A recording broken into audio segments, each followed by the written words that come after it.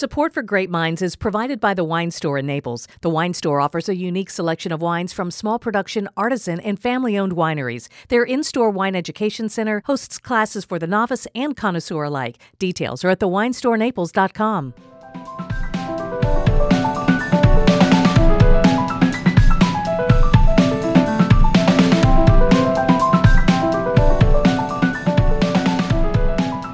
Welcome to Great Minds, a podcast that has some brainy fun with wine, from what's in the bottle to the people, places, and culture that make it what it is. I'm Julie Glenn. And I'm Gina Birch. Today we are continuing our series on grapes and the zodiac, where we take the zodiac sign of the month we're recording in and we pair it with a grape that has similar characteristics. We're in the sign of Virgo right now. Do you know a lot of Virgos, Gina? A few. You do? Yeah, not many. Now that you mention it, I'm trying to go through my Rolodex of Virgos. No, there are not very many that are popping up to mind. You know, Virgos are kind of hard to get to know.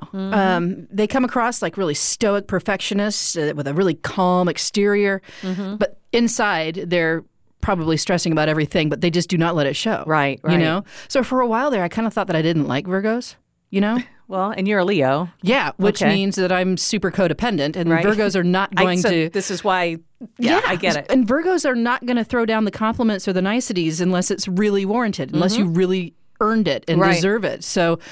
But then I was shocked to learn that some of my favorite people at work are Virgos. My former producer, Matt Smith, Virgo. Tara, our social media coordinator, she's a Virgo, and I totally love her. So, I mean, I've kind of had similar relationships with Cab Franc. That's the grape for Virgo, because I thought for a long time I just didn't like it. But then you have good ones and you're like, man, this is really good. Well, when you have a good one, then it's like anything, like any grape, right? When you have a really good one, it's like, oh, now I get it. I get it. Otherwise, I felt like I was sucking on a bell pepper or, something like that. Well, there are a lot of famous Virgos that I just adore, like Michael Jackson, Selma Hayek, Keanu Reeves, Mother Teresa is a Virgo, Tim Burton, Bill Murray, Sean Connery, and Tommy Lee Jones, Sophia Loren, Cameron Diaz, Beyonce, Lady B, Adam Sandler, Kobe Bryant, Pink, Jimmy Fallon, Amy Winehouse, Ingrid Bergman. So a pretty distinguished list. These are all people that I could totally see telling it like it is. Exactly. And that's something that Virgos are kind of famous for. They are, if they're going to say something, they're going to just, no, they're not going to shine it up. They're just going to say, yeah, you really don't need to wear that bikini. They're that friend. Thanks, I think. Well, they're an earth sign. They're like Taurus and Capricorn. But they're not quite as stubborn as those two. Okay. But they're very careful people, and they have a deep sense of humanity. So going from that to the Cab Franc, for a while, I was just really not impressed with the grape. I mean, I'd had some bad ones, and I'd come into contact with some Virgos before who exhibited the more negative qualities of the sign. Sometimes Virgos, as I said, could be harsh, overly critical. Likewise, Cab Franc can lack subtlety, to say the least. Yeah, it's really great in blends. You have a little bit of Cab Franc there to round something out or to add some texture. But when you find them on their own, 100%, you're not really sure what you're going to get sometimes. But that's part of the fun of it. I kind of like exploring them because of that. Yeah. I mean, sometimes Virgos have a way of being hyper-focused and unwavering, kind of like the earth sign that they are. And then sometimes Cab Franc, as a single varietal, can have that one-note quality about it. Right. No, you're right. You know? And on the positive side, Virgos that you work to get to know, they can be some of the hardest working, loyal friends. As I said, the ones that will tell you, you don't need to wear those pants anymore. You have flat outgrown them. Friend, and I appreciate those friends. But they work really well in groups because they don't demand the spotlight, but they can excel independently because they do expect so much from themselves. And that kind of ties hand in hand with what we were just talking about with the Cab Franc. It's supported and rounded out Merlot, we were talking about as far as blends, and Cabernet Sauvignon, and for centuries it's been used in Bordeaux. So it's really, what did you call it? You called it the love child with Sauvignon Blanc. What were you saying about that? Yeah, Cab Sauv is, Cabernet Sauvignon is Cab Franc and Sauvignon Blanc's love child. That's right, yeah. Cabernet Sauvignon came from a cross between Sauvignon Blanc two of them. And Cabernet Franc. I remember we were talking about that on another podcast. I'm like, I can't remember exactly. Okay, thanks for rounding it out for me. The family tree, the genealogy, if you will. But according to Jancis Robinson's Oxford Companion to Wine, there is some evidence that Cab Franc came from the Basque region up in Spain. But by the end of the 1700s, vineyards, it was really well known to be a star in places like Saint-Emilion, Pomerol, and Fronsac in Bordeaux. So it's blended there. The Cab Franc there, it offers strong shoulders to Merlot and a little bit of direction to Cab Sauv. Cheval Blanc is the most notable Cab Franc dominant wine out of Bordeaux. Yep. Have you had a chance to try one of those? Oh, yeah. Oh, my gosh. Yeah? It kind of makes your toes curl a little. I'm kind of jelly. Yeah. So 100%, when you're going all the way with just Cab Franc, you got to go down to Loire, the Loire region. Down in France, you're going to find Cab Franc dedicated appellations in Bourgogne, Chinon, Anjou Village, and Saumur-Champigny. I think I'm pronouncing good with those that French right. names. You're improving. You know what I'm loving is Chinon. I've always loved Chinon. And there is a rosé of Cab Franc from Chinon that is distributed by Kermit Lynch that I have loved for many, many years. I think Chimney Rock has a rosé of Cab Franc too. It's beautiful. Cab Franc does pretty good as a rosé. Yeah, and it has legs. It has some staying power. It's nice and it's beautiful. Really pretty color. Anyway, I digress. I know it's kind of like it's not as bluish as like the Gamay rosés, but it does have a little more bluish tinge to it. It looks like something you'd see out of Tavel to me. Yeah, it does. It's a nice dark color, and it's definitely not as strawberry or so not sweet. But so down here in Loire is where you're going to find the stellar expression of this variety. It's lighter than Cabernet Sauvignon in body, but it's aromatically complex with tobacco and some peppery spice that's offset by violet and some bright raspberry. Sometimes it gets a little herbal, and you can see sometimes how Cab Sauv gets its occasional underripe vegetal characteristics from its dear old dad. You know, sometimes you get that. Yeah. Sometimes you get a Cab Sauv, then you have the green pepper. You do. I taste that a lot, and even if it's just subtle, it's a flavor that you're going to taste, just like a spice like marjoram or thyme. Sometimes you just have a little bit of something like that, and it stands out. And to me, that's what green pepper is with some of the Cab Franc and even some of the Cab Sauv. And I get the green pepper. That's probably why I got turned off of Cabernet Franc early in my wine life, because I really hate green peppers. I just really do. Right. It's kind of like, people who don't like cilantro will pick out a speck of cilantro. Yes, because they say it tastes like soap. Yeah. Well, I might have some kind of a genetic whatever that makes me really, really not like green peppers. And so when I detected that in underripe Cab Franc, which is, it becomes more pronounced when the Cab Franc isn't allowed to ripen all the way. It just really turned me off, and like out of a fear of encountering that green pepper action, I just stayed away from it. Then I started to find that in Cab Sauv and Cabernet Sauvignon, and I was looking one time at Andrew, the master sommelier. Andrew, what was his last name? Yeah, Andrew. Gosh, if you hadn't... McNamara, yes. Andrew McNamara. He's our master sommelier that is in our area. And so we were talking with him. He goes, well, that's obviously from the Cab Franc. And he goes, that's a natural thing. And he's like, I enjoy that flavor. And so, hey, it doesn't mean that I'm right about what I like, because it's not going to be what you like, right? Never is. He said that, or all the time. And that was where he was the one that made that connection for me with the Cab Sauv that had the green pepper. And I was like, is there Cab Franc blended in here? And he's like, no, but its dad is Cab Franc, and that's where it's coming from. Well, when you're talking about outside of France, because this is, we've been focusing on France, there are a lot of winemakers in some cooler spots and higher elevations that actually have pretty decent luck with Cab Franc. Viader is one of the, I think one that comes to mind in Napa.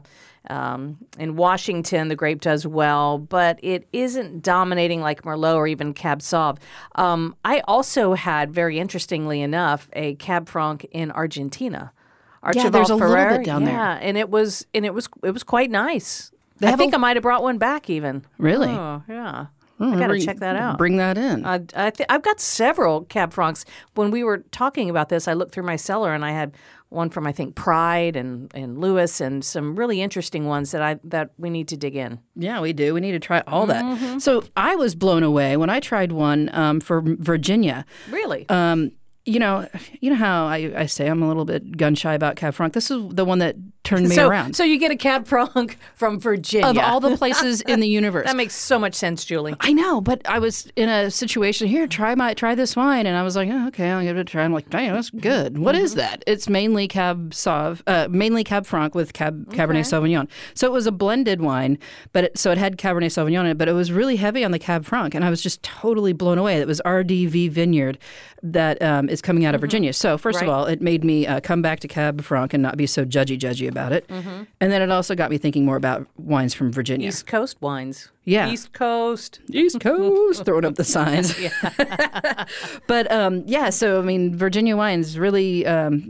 That's an up-and-comer. The RDV is kind of, I feel like leading the way for Virginia wines. All right, I'll look for it. It's a good one. So, Virgo has an air of nobility.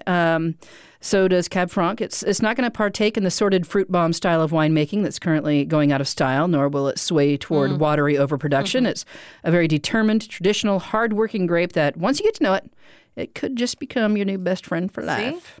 You just found a new one in Virginia. Who would have thought? Yeah. Do you have a favorite Cab Franc? Or is it the one from Argentina that you mentioned? I like that, and I also like Pride. Yeah. Pride, they do everything well, and can't go wrong with that. They have reasons to be proud. Yes. And I really do enjoy the rosés made from Cab Franc. Yeah, they're so good. So I was at a tasting one time a while back, and it was super fun, and it still sticks out in my mind. There's a Bourgogne in Loire. There's a producer called Domaine Catherine and Pierre Breton. They have a Franc de Pied, and it's a Cabernet Franc. And it says de Pied because that's referring to the feet of the vine that it's growing from. And this is a chateau or domain that has set aside a certain amount of vineyard land to dedicate to European rootstock Cab Franc. Okay. They do American rootstock Cab Franc, and then they also have a little bit that's set aside for just staying on the French rootstock. So it's Franc, French of the feet, so French feet. So it was really kind of cool because we tried the Franc de Pied along with the not non-European rootstock. Right. And as you know, and we all know that there's American rootstock on a large amount of European vines because that's what protects them from the phylloxera. Phylloxera. Yeah, that's the reason that Europe still has a wine industry is because they took American rootstock. The phylloxera louse came from the New World, so oops, sorry about that. Here's some rootstock. Let's fix that for you. But anyway, so it was really kind of cool because then you're tasting Cabernet Franc as it was originally supposed to be, like old school, like centuries old school, and then trying it right next to one that had American rootstock on it. And there were some differences. Could you tell the difference? Just a little. Very subtle, but they were there? You had to work. You had to work to find those differences. But there was a little bit of a difference. And now it's been probably 7 years since this happened. But I do remember that being an exceptional moment. This is another one that's imported from, it was at the time, a Kermit Lynch import product. So, yeah, it was really cool. It was an interesting experience. And those wines are only around $30. Not bad at all. Not bad at all. I'd spring for $30 to try that. Yeah. So, not bad. All right, I've got a list now. That one and the one from Virginia. Oh, and Flora Springs. Oh, yeah. I'm glad you reminded me that. We were talking about that prior, that I had opened one that was mostly Cab Franc. There was a little more in there. And this wine had been sitting for more than 10 years. And I found it. And I thought, oh, goodness, I don't know how this is going to be. It was probably going on 15 years. And that Cab Franc in there had just mellowed out so nicely. It was beautiful. It was just a beautiful wine. So they do age well, at least some of the ones that I've had experience with of some of the older Cab Francs. So if you've got an old one, don't be afraid, but go ahead and open it. Yeah, they're not all that tannic Cab Francs. So maybe Cab Franc adds to the Bordeaux blends some of that ageability. Maybe. Perhaps. We'll have to get out our science hat and do a little research on that. I don't think anybody knows what's going on when wine's aging. No. They like to say that there's a lot of supposition there, but I'm not sure. There's so many things that can affect it. You have one hot day or one hot something and that messes everything up. Great Minds is produced at WGCU Studios on FGCU campus in Fort Myers, Florida. Our producers for online media are Anna Bejarano and Tara Callaghan. Technical production is by Richard Chinqui. Great Minds theme music for Zante is by Colin Mannon. To get in touch, check greatminds.org. Thanks for listening.